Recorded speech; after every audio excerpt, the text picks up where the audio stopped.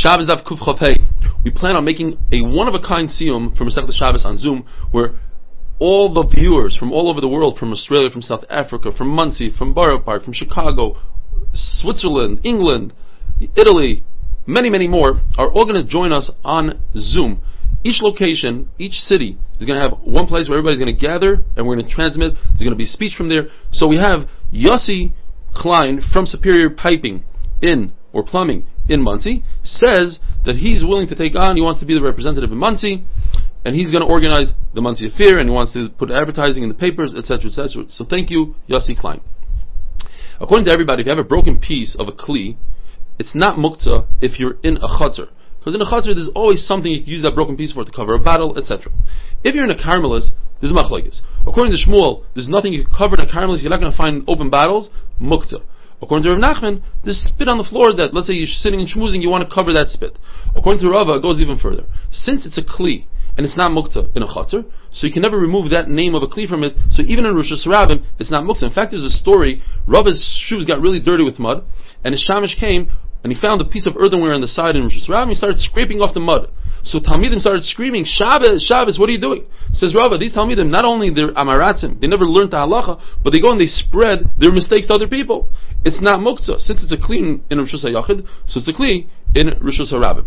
If you have a broken barrel, but the lid is intact, you're allowed to move both the lid and the broken pieces, provided that you don't smooth out the broken pieces of the barrel in order to make it a nice cover. That would constitute makeh b'patish.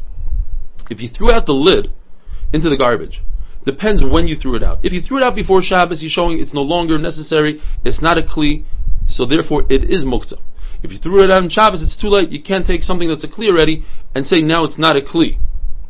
What if you take a shirt, a perfectly good shirt, throw it in the garbage, any kind of beged? Even if you throw it out on Thursday into the garbage, it's not muktzah, it's still considered a shirt. You cannot take a perfectly good kli and make it a non-kli. A broken piece of reed mat is not muktzah because it serves the same purpose as a very large mat. A large mat could cover dirt, could cover waste, so too small pieces could cover dirt. A piece of a talus gadol, a talus of a mitzvah, up until 3 fingers is considered a beged. Less than 3 fingers, even a poor person doesn't keep. But if it's not a talus shel mitzvah, then even less than 3 fingers has purposes. If you have broken pieces of a oven is made out of earthenware, and we're talking about an oven that was already had hesek risha, meaning it was heated up and hardened. According to Meir and Rebbe Elazar ben Yaakov, which the halacha is always like Rebbe Elazar ben Yaakov, you could carry these pieces, the same reason we said before, you could, yes, they don't serve as an oven, but they could serve as a battle cap. Rebbe Yehuda says battle cap is considered noilad. It was just created right now, therefore it's muktzah.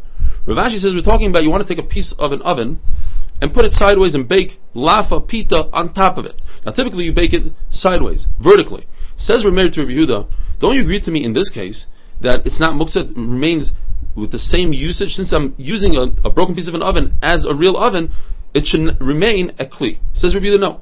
Because beforehand the fire was on the bottom and the lafas and the pitas were vertical. Now the fire is outside and the lafas are horizontal. It's not serving the same way and therefore it's muktzah. Rava says we have a machlokes whether or not broken pieces of an oven that were not connected to the ground, according to Rebbe Yehuda, that's not considered an oven at all. It's not considered an oven, it's muktzah, it's not a kli. According to Chachamim, it's considered an oven, and therefore it's not muktzah. And the Gemara tells us they learn it from Psukim, Yutatz, and Tmeim Yulochem. Rebbe Elazar ben Yaakov says, a cover of a kli does not need a handle. Says the Mishnah, if you take a stone in order to put weight on a pumpkin pail, so that the pail goes in and can draw water, if you tie it properly to the pail, it's not muktzah, it becomes part of the pail. If you have a stone, similar case, a stone on top of a barrel, you can take the barrel, tilt it, that's tiltum and atzad, and the stone falls off. What if you're concerned that the stone will break another barrel? You lift the entire barrel up, move it to the side, and tilt it over there. That's in a case where you completely forgot about the stone. What if you didn't forget about the stone? You put it there purposely. So we have a machlokes Reb Ami and Reb Asi, what Reb Yochanan said. Reb Ami says that the barrel becomes a basis to the stone, and therefore the barrel becomes muktzah. Basis of davar else is muktzah. And he says that it's very different than a pail. In the pail, it was tied down with a string or something. Over here, the stone is just laying there. And Rav Ami holds that you don't need to take action when it comes to, you need to take action when it comes to making a stone non-muktzah. You have to tie it to a pail or something of that sort. Rav Asi says the opposite. If you put a stone on top of a barrel, it's completely not muktzah, because you created a covering for the barrel. And it's not similar to the case in our Mishnah where you put a stone into a pumpkin when it's not tied down, that you're not allowed to use it. Because over there it just becomes batal, it's going to fall out. And Rav Asi holds, you don't have to take action on a stone. Similarly, we see, when Rebbe came to a certain city, he told his Talmidim, go out and make those stones designated for sitting on them on Shabbos. So we have the same exact machlokes.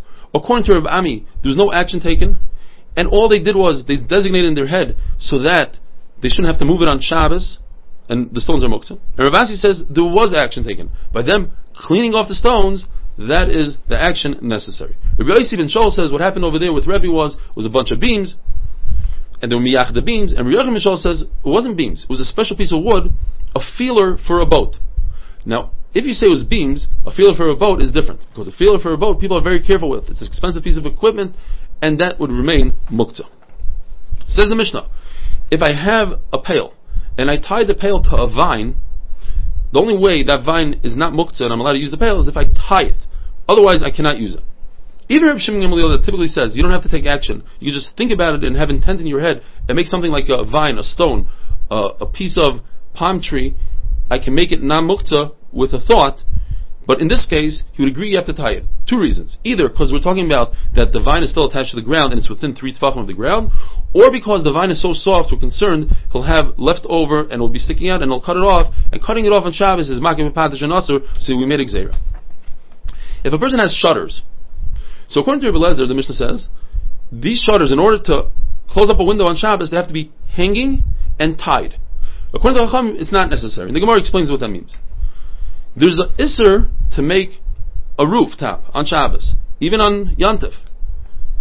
And there's a machlokes, what if you already have a partial roof, can you add to the roof? The same machlokes would apply, although it's a very different case, on a vertical wall, by a shutter. Now, typically, there is no mechitza on Shabbos. There's no isser to build a wall on Shabbos. Rebbe Lezer holds that since it looks like you are building, even though it's a temporary shutter, but it's a permanent wall, it's asur. And Chacham say it's not asur. Have a wonderful day.